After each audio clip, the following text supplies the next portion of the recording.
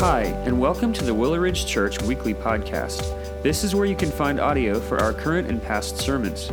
We hope that you enjoy this week's installment, and be sure to check back next week to hear the latest message. Thanks for listening.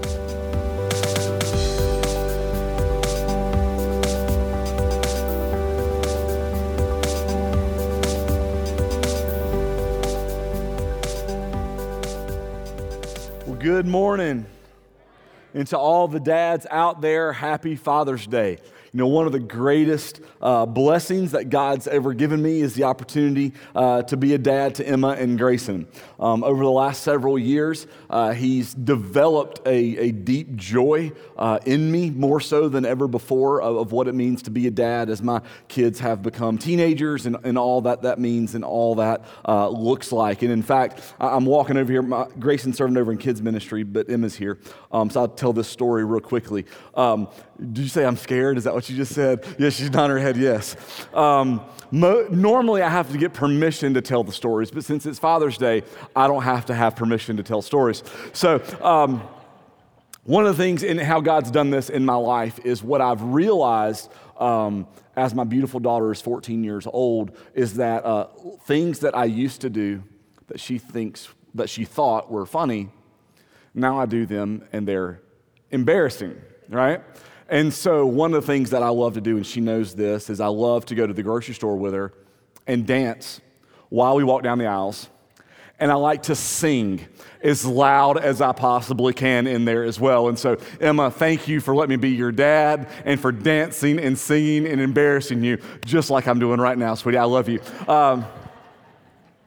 And your brother worked that out well, that he's over at kids ministry right now. If you got your Bibles, we're going to be in Romans chapter 12 this morning. I want to echo everything that Berger said about all that happened and took place at VBS. It was an absolutely wonderful week. One of the doors that God opened for us. If you were here, whether that be a volunteer, whether that be a kid, whether that be a parent, grandparent, you know that, and you saw it last Sunday, right? We had this building decorated with all the rooms, all the walls. There was this wonderful train and Rocky Mountain theme that just wrapped through all of the building, and it really helped add to the week. And so God last week began to open doors. I just want to share this because I believe that this is a part of what the church is called to be in unity, and not just our church, but as we look at the church as a whole. And we started taking phone calls from other churches in our state who heard about or had access to knowing about the decorations that we have. And the cool thing is usually for a lot of this happens with VBS is we have these decorations. A lot of people put a lot of time and energy and effort and ability into creating them. They're not free, and so they cost us and you guys give faithfully a lot of money to buy the supplies or buy the materials and things needed to build these sets. And then they either break or they get thrown away or they get put in a storage closet and maybe we use them again, but more than likely not. And so this past week, Lisa Van Ham did a wonderful job as our director, and I started taking phone calls. And so when it's all said and done, there's going to be 4 churches that are going to end up using all of the resources that we've had to help show and do their VBS for their churches. And what's remarkable about that is every single one of these churches is not a church that could afford to do some of the things that we were able to do. And so it's just a praise to the Lord for all that He's done and opened up for that. And so just for me, that's a big celebration for this past week.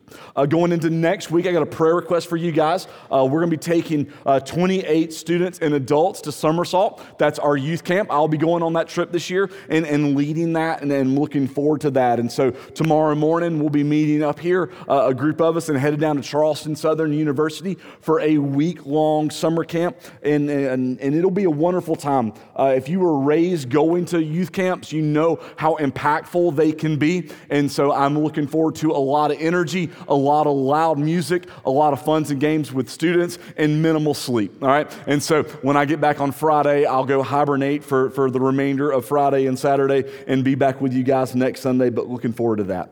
So we're going to be continuing on in our series on the fruit of the Spirit. And so I want to read to you guys Galatians 5:22 through 23. This is where Paul lists these, and this is what we've been studying from. from. And he writes and says, but the fruit of the Spirit is love, joy, peace, patience, kindness, goodness, faithfulness, gentleness, self-control. Against such things there is no law. And so we've been working through these each week. We've done love and we've done joy, and this week we will get to peace. Now, when we think of these, remember, I want to kind of recap all of them briefly, right? And so love is not our love. Love is not a fading love. Love is not a temporary love. Love is not a conditional love. Love is an unconditional love. It's God's love. It's the love that God's shown us and what God has done for us and how God has loved us. And so God says, take that love and go love others. Go love everyone. Go love sacrificially. Go love unconditionally, and see and begin to see people the way that I see people as we love them. And then in that we experience joy, all right? And so we looked at joy last week. Joy is not found in our circumstances, but joy is found in our relationship with God. Joy is centered in the spiritual things of the Lord, and that's what we have this out of. Happiness is a wonderful, beautiful thing that God gives us, that in these moments, like that video that we just saw about all those precious kids kind of talking and making fun about their dad a little bit, right? That brought great happiness into the room as we were able to laugh and to experience that and to have those moments. But that is not what joy is. Joy is not from moment to moment, but joy rises above all of conditions. And so that's why we can walk through some of the hardest times in our life with our joy firm and our joy secured, because our joy is found in Christ and not in the situations of life. And so this morning, what we're going to look at, what we're going to talk about is peace. Now, I want to give you guys a little disclaimer. Studying for this message this week, there were so many verses, so many aspects of understanding peace that honestly, like one message wouldn't come close to doing it justice. Like we could take a whole section, a whole season of our year and dedicate that to studying biblical peace, and we would still walk away not having fully grasped all of the richness that Scripture draws from that. But this morning, I want to kind of just give us an overview, but diving into some very specific areas about peace that you and I can know what it means to live in peace, to be people of peace, and extend peace to others, right? Because that can be a very, very difficult time. I don't know when it started, but I feel like I heard someone say one time the issue of the great debates that centralize in the United States started in the 1980s with talk shows. Debates have always been around. Political debates have been around. Debates between neighbors have been around. Debate between husband and wives. Debates between churches over theological matters have always been there. But in the 1980s, when talk shows really became prevalent, that people would actually sit down from their busy, chaotic, hectic week and watch people, in order to relax, yell at each other for 30 to 45 minutes on TV. And what has happened over the course of time has been that has spilled over into every area of our life, to the point to where this morning I get in my truck, I crank up my truck, and I'm heading here, and I'm listening to a national talk show, a sports talk show, and in the 20 minutes that it takes to ride from my house to the church this morning, all everyone did was call in and yell at one another about who was a better basketball player, LeBron James or Steph Curry. 20 minutes of it. And it's going to continue on and on and on. And so we live in a culture and a time, whether it's politically, whether it's sports, whether it's pop culture, or no matter what it is, we are stuck in this cycle of debating and arguing and battling back and forth. And as I've looked through these and as I've thought through these different aspects of the fruit of the Spirit, I think my heart would go this morning that peace may be the most difficult one based off the culture in which we live right now. Some of these details as we look at peace. Peace is not a New Testament concept. It's not an Old Testament concept. It's a biblical concept. In the Old Testament, it's referred to as shalom, will be the word that you see. And the definition, and I love this, as you look at Old Testament peace, it's the appearance of calm between individuals, groups, and nations. Right? The appearance of calm between individuals, groups, and nations. So not that there's really truly peace, but there's the appearance of peace. Yes, amen, we know what that looks like, right? We walk into work, there's conflict, but we got to get along, so there's the appearance of peace. We're walking through a difficulty in our marriage, right? And we come in and we don't want to yell, we don't want to scream anymore, but there's the underlying tension, and so there's the appearance of peace, right? We know what that can mean, and we know how that can be fading just as quickly as it came, it can pass. In the New Testament, though, the word that is used for peace is the Greek word irene. And it means unity and accord, which, to kind of summarize a lot of what happens in the New Testament, it's the objective of the New Testament church. Right? So it's the goal, it's what the New Testament church is working for, it's what the New Testament church is fighting for. Now, in both of these, in both the Old Testament and New Testament, both of these words could be used as greetings, right? And so it would not be uncommon during either time of God's people to greet one another with peace, right? Probably a lot different than when I was saying that repeatedly over and over in middle school, right? But that's what it was. That's the greeting that they would have back and forth from one another. As we look into some other of Paul's writings, Philippians 4 tells us about God's peace, and it says that it transcends earthly matters, right? So that peace is not actually found in the earth and the circumstances, that peace transcends every argument, every debate, every moment of conflict, that in spite of all that exists, all the tension, all the turmoil, that peace is still accessible and that peace is still there. And so that's why we can look at Scripture and see some crazy things from Jesus, from the words of the apostles, some crazy things from God's Word, where he says things like, don't be anxious for anything. Right? But you don't understand the circumstance that I'm in. But you've got to understand that peace transcends all that. So don't be anxious for anything. Have peace. And in that, in having peace, in transcending all of these earthly things, that God in those moments will guard our hearts and our minds. In spite of the circumstances. And that this peace, the peace of God, not only does it transcend all earthly matters, but it transcends all understanding, right? So the level of peace that we're talking about, definitely if you're outside of the faith, but even for us who are in the faith, even for those who are matured into faith, to completely comprehend the peace of God is not obtainable for you or I. We can't. It's trying to fully wrap our mind around something that our minds and our earthly limitations cannot handle. But because of the Holy Spirit who dwells in us, peace is abundant in every situation, unlike anything the world has to offer. So that we can know no matter what we battle, what we face, that peace dwells within us and that this peace is obtainable. So this week when I was sitting down and looking over all of these themes as we look at it, as we begin to study and understand more about the fruit of the Spirit in Galatians 5, I began to just write down like, all right, Bo, what are the things that you're remembering with different parts and different places of the Bible where this is definitely a topic? And the first thing that came to my mind, the first thing that hit me as I began to think about peace was the Christmas narrative, right? With the shepherds and the angels. And the Bible tells us that there was a multitude of heavenly hosts praising God, saying, glory to God in the highest, and on earth, what? Peace. Peace among those with whom he is pleased. And that's the greeting of the angels.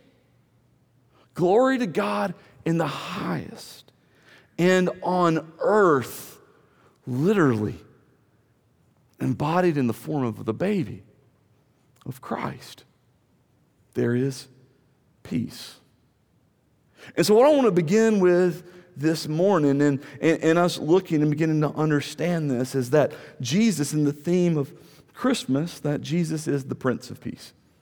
Jesus is the Prince of Peace. Isaiah 9:6 Isaiah writes and says, "For to us a child is born, to a son is given, and the government shall be upon his shoulder. And his name shall be called Wonderful Counselor, Mighty God, Everlasting Father, Prince of Peace." Prince of Peace. And so what we want us to understand is this, that peace is God's gift to mankind accomplished through the work and life of Jesus. That as we look at peace, we have to understand that the source, the person, the embodiment of this in the life and the work in which he came to do is Jesus. So what does it mean in all of the titles and everything that was given? What does it mean that Jesus is the Prince of Peace? And in order to understand that, we have to look at the gospel, understand the gospel, and see what Jesus came to do, right? And to give a perspective of ourself, right? We have to understand that before Christ, before our relationship with him, that you and I, we weren't just like these buddies, acquaintances with the Lord, but we're out kind of doing our own little thing, and it just hasn't lined up with us and him yet, right? That the Bible teaches us that we were at war with God. We were at war with God. And so God sent Jesus to die for us. Romans 5:8-10 says this, that God shows his love for us, that while we were still sinners, Christ died for us. Since therefore we have now been justified by his blood, much more shall we be saved by him from the wrath of God. For if while we were enemies, we were reconciled to God by the death of his Son, much more now that we are reconciled, shall we be saved by his life. So look at this, right? We were objects, is what Ephesians 2 tells us. We were objects of wrath for God because we were enemies of God. And so he sent Jesus to reconcile us, to bring peace. And so now our relationship with God is not marked by war and conflict, but our relationship with God, for all of us who know him, who are found in him, who have the Holy Spirit, all of us are not marked by war and conflict, but by peace. Romans 5:1, therefore, since we have been justified by faith, we have peace with God through our Lord Jesus Christ. And this is eternal peace. This peace isn't going away. Even sometimes we can still fight, we can still rebel, we can still run, we can still choose the things lesser than God. There's still the peace of the Lord that's there. Right? It's the work that Jesus came to do and became fully, right? And then what God does is God gives us the Holy Spirit who manifests himself in us so that not only do we have peace, but this is important, that we show peace to the world.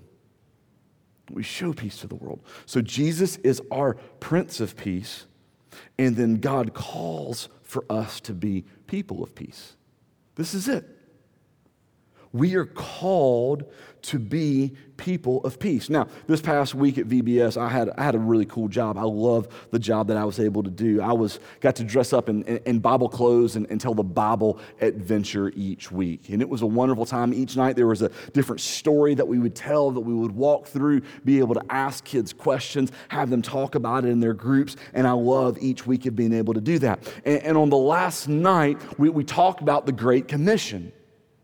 And in talking about the Great Commission, we looked at it and said, it's not just about telling people about Jesus and seeing them come to faith. Now, let me pause really quick. Those are two very important parts of the Great Commission, right? But that's not the fullness of the Great Commission. Yes, it's telling people, it's seeing people come to faith. But the third aspect of that is Jesus looks at his disciples and he says, and then teach them all that I've commanded you.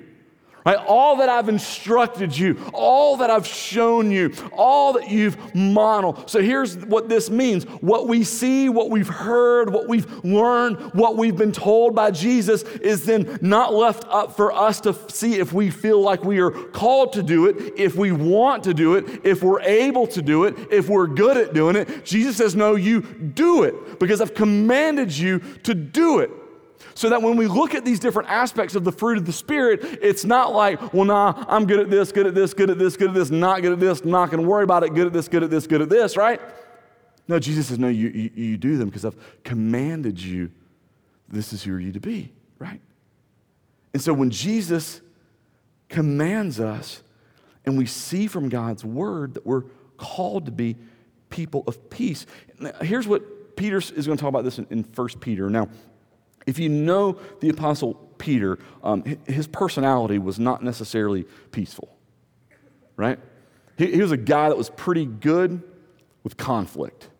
Right? Have you ever heard people say, like, I love conflict, I love the tension, I love those moments, right? That's not some of us, but man, that was the Apostle Peter.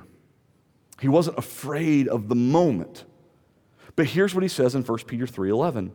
He says, let him turn away from evil and do good. Let him seek peace and pursue it. Pursue it, right? So peace for you and I isn't something we get to decide if we want to pursue or not. We're commanded to pursue it. And for the rest of this message, we're going to look and see what that means. Because you're probably sitting there thinking right now, like, there's these individuals in my life, and man, we're just meshed so well together. And when we hang out, there's never a moment of argument. There's never a moment of conflict. And man, to live in peace with them, absolutely sign me up. But then there's those other people, right? Or that other person. And right now, you're picturing them in their brain, and you know who they are, okay? You know them, and you're like, but that's not me with them. The rub that we have, the issue that we have, what they've done to me, all that's gone on. But God calls us, you and I, to be people of peace. And so we're called to do it. So where and with whom does God call us to pursue peace? We'll look at three aspects that we can see in Scripture. Number one is in the home. For some of you, your home is a place of peace, and for others, yours isn't. And here's what God says in Ephesians 6, Paul writes.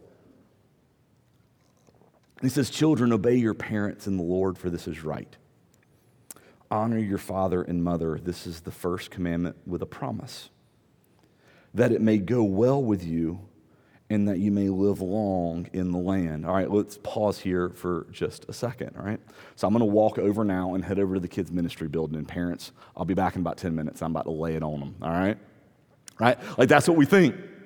Like, why aren't they all in here? Like, why is Emma just in here and Grace and Nitten? You know what I mean? Like this is all of them. But here's something I want to point out is we're largely in a group of people who are adults. This doesn't come with an age limit. Honor your father and mother doesn't go away when you turn 18. So some of you are like, yeah, I'm nudging my kid, but what if your parents were here with you this morning at 35, 45, 55, 65 years old?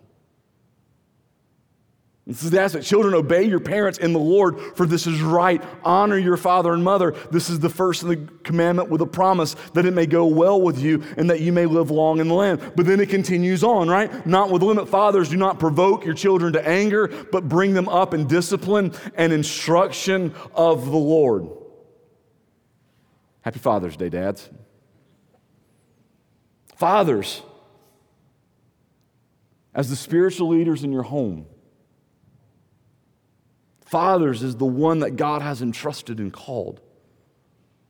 Do not provoke your children to anger, but bring them up in discipline and instruction of the Lord.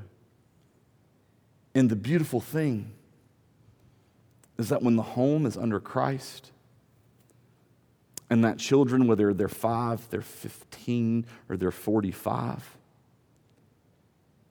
understand what it means to honor their father and mother, and fathers understand what it means to raise and to nurture and to discipline and to instruct and to do all those things. What we see in the home is peace. So maybe I need to dance a little less in Walmart, right? Nah, she still laughs at me. All right, number 2. In the church, us, in the church, Paul writes in Ephesians 4:3, be eager to maintain the unity of the Spirit in the bond of peace. Eager to maintain the unity of the Spirit in the bond of peace. The first word that we see there, eager. Be eager. This is what you've determined to do.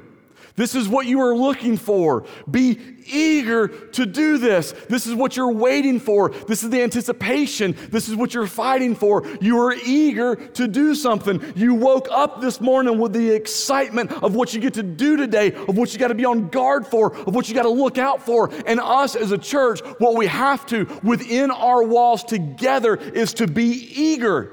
What we have to do as we work with our brothers and sisters in Christ who are Methodist and Pentecostal and Presbyterian and different denominations is we have to be eager because we're the body of Christ. We have to be eager. We have to look for it. We have to aim for it. We have to set for it. And we have to stop fighting over the things that don't matter and be eager to maintain the unity of the Spirit and the bond of peace.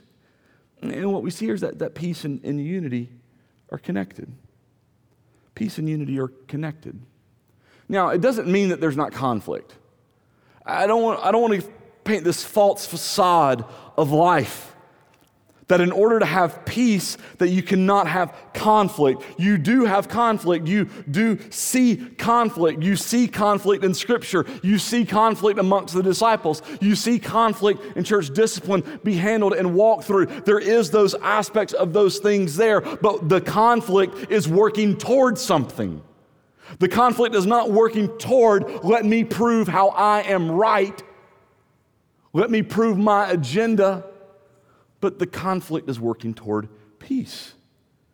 And then the third one, in all relationships, the writer of Hebrews chapter 12, verse 14 says, strive for peace with everyone, right? Even that neighbor, even that coworker, and for the holiness without which no one will see the Lord. Strive for peace with everyone.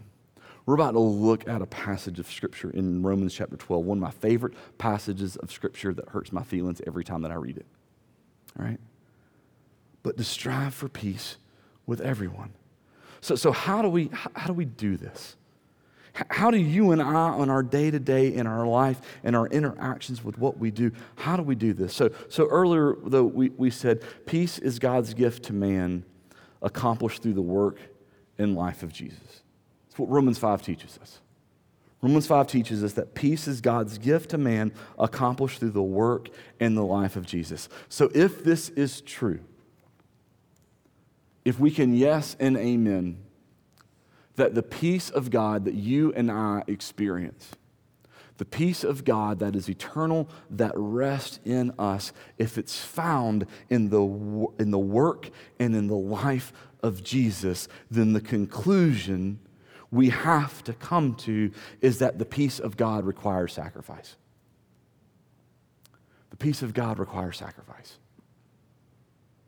So in order to you to be a man or a woman of peace, what you need to embrace in your life is sacrifice.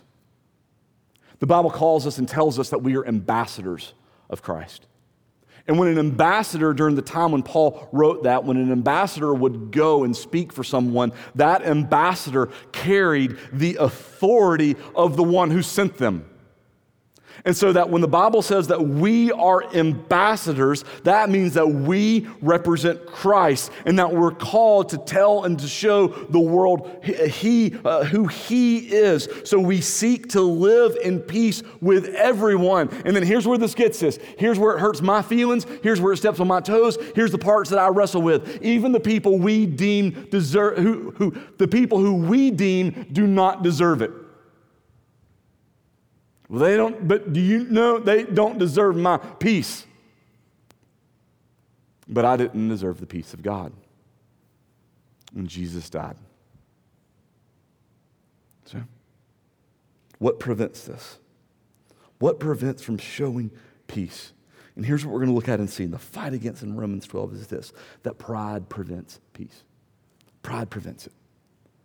Your and my deep desire to want to be right, to want our own justification, to want our own standing.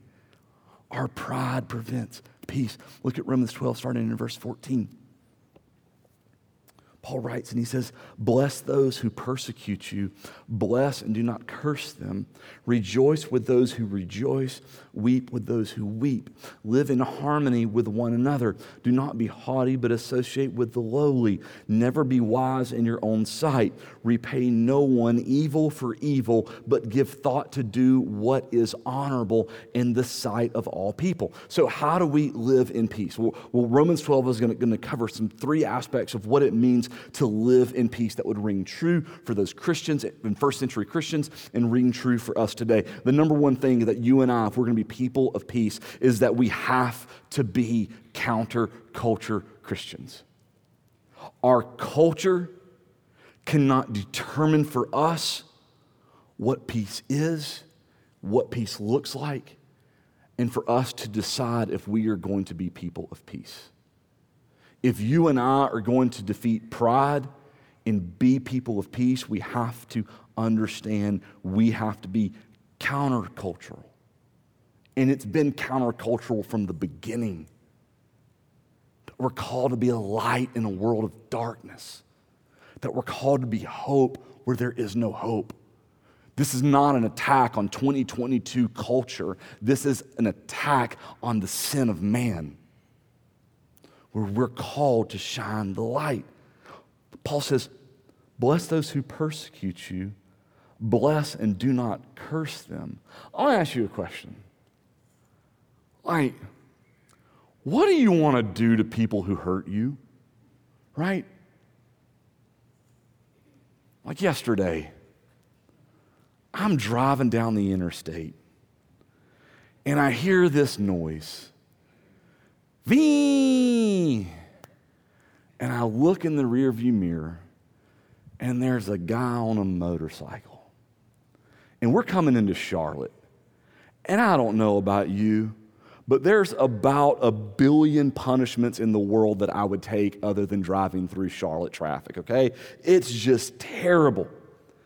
And I hear, beep, coming in. And then I see him like flying in and around. And then right in between me and another car who are like this, he comes over in front. And I hit the brakes and all of this. And then we watch him. And he didn't hurt me, but he made me mad. Right? And I wanted to speed up the car and instruct him on how that was not wise to do that. Right? I wanted to. But peace. Right?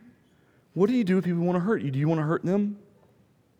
Do you want to let others know who they really are? Do you want to shut them out of your life? Here's what Paul says. Let me sum up these several verses. Paul says, when there are those who hurt you, Paul says, do good for them, even the good they do not deserve. That's what it means to fight against culture. That's what it means to head into the opposite direction. And then he says, right, rejoice with those who rejoice and weep with those who weep.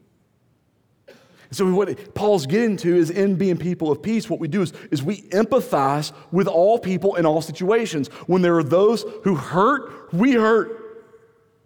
When there are those who rejoice, we rejoice. And what this does, when we begin to think of this, what does it do? If I'm having the best day of my life, it's phenomenal. Everything's going wonderful. And my wife walks in and she's had a terrible day at work. Then what do? Do I listen to her and say, I'm sorry your day's terrible, but let me tell you how great my day was? No. When she hurts, I hurt. And counter to that, when she comes home and she's had the terrible day and I've had the good day and she walks right in and before she can set her bag down, I begin to tell her all the wonderful things that happened to me that day. What does she do for me? Right? She rejoices.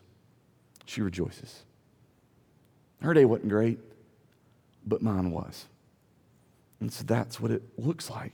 And what it does, this crazy thing, when we weep with those who weep, when we rejoice with those who rejoice, what happens to us is we begin to not think of ourselves first, right?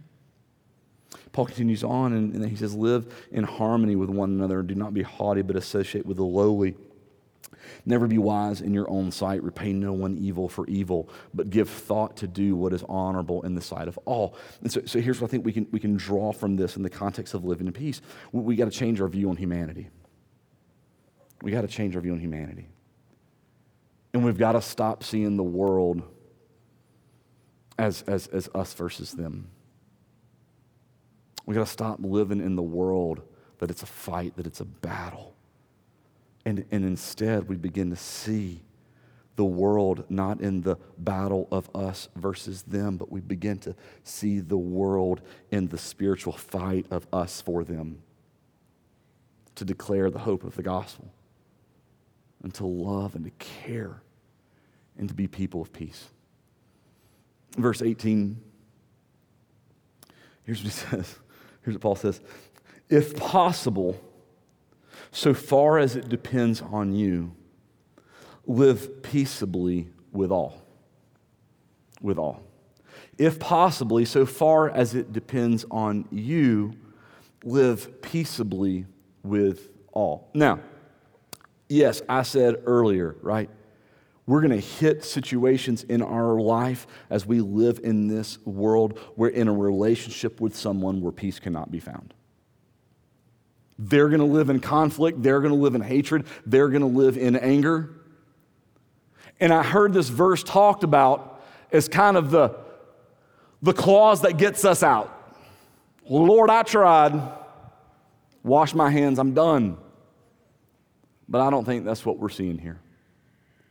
If possible, so far as it depends on you. Now let me read it to me. If possible, so far as it depends on me, live peaceably with all. I wrote 3 words in my notes to explain this verse. Worry about you. Worry about you.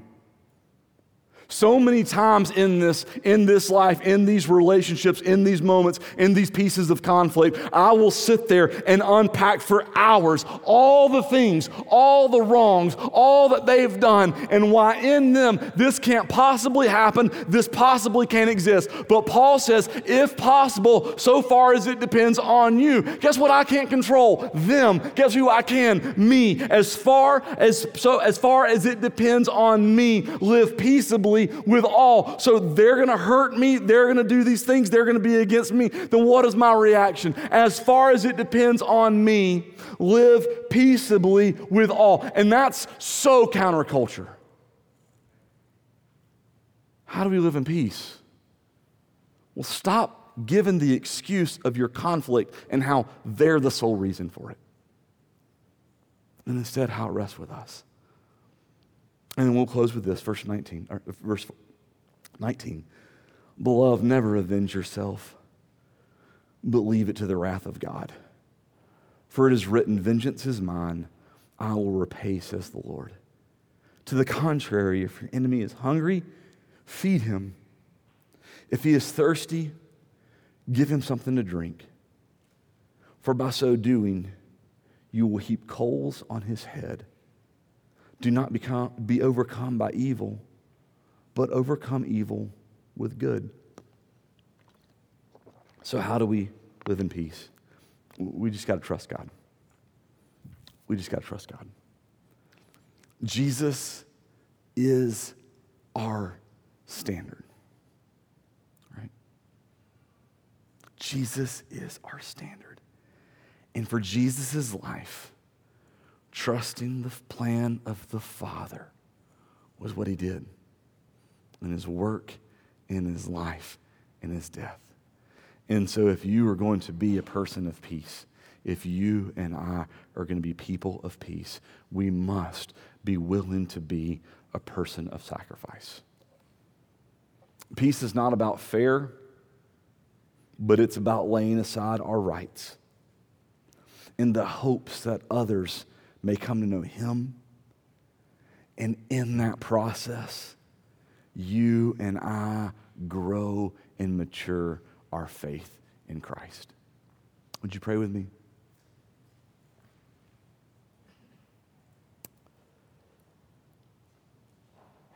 Lord, I thank you so much for your word. I thank you for the hard, cutting truth of your scripture. Lord, thank you for reminding us of who we were.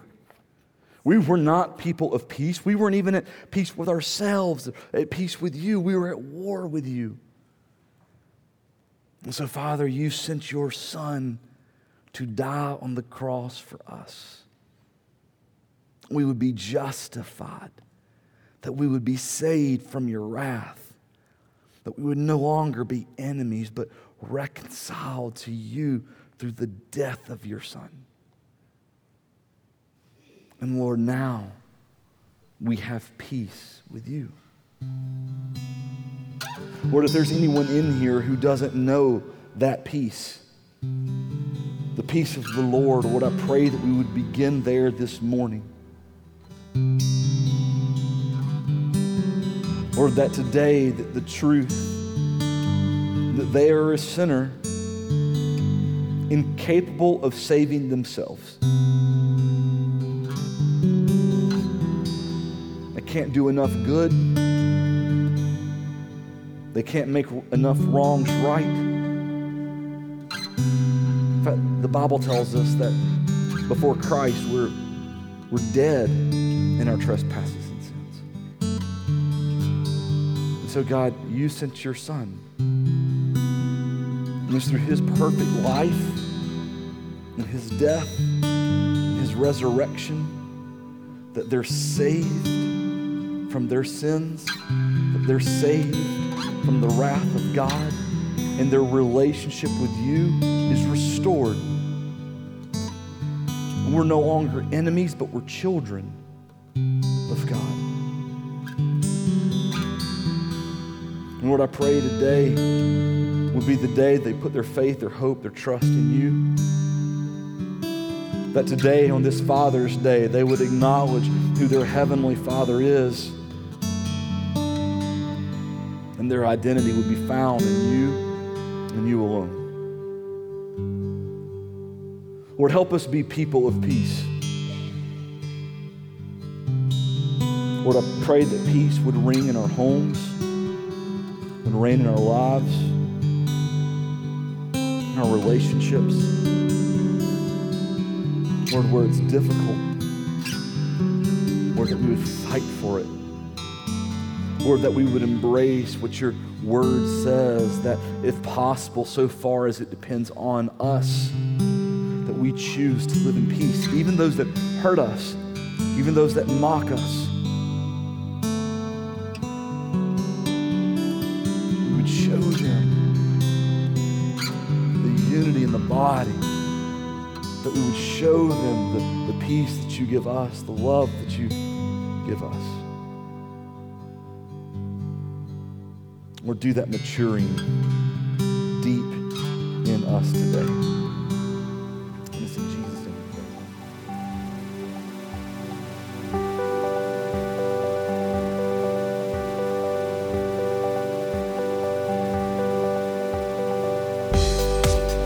Thanks again for listening to the Willow Ridge Church Weekly Podcast. We hope that you enjoyed listening to this week's message. If you'd like to learn more about who we are or explore additional resources, visit us online at www.willowridgechurch.com or by searching for Willow Ridge Church on Facebook and Instagram.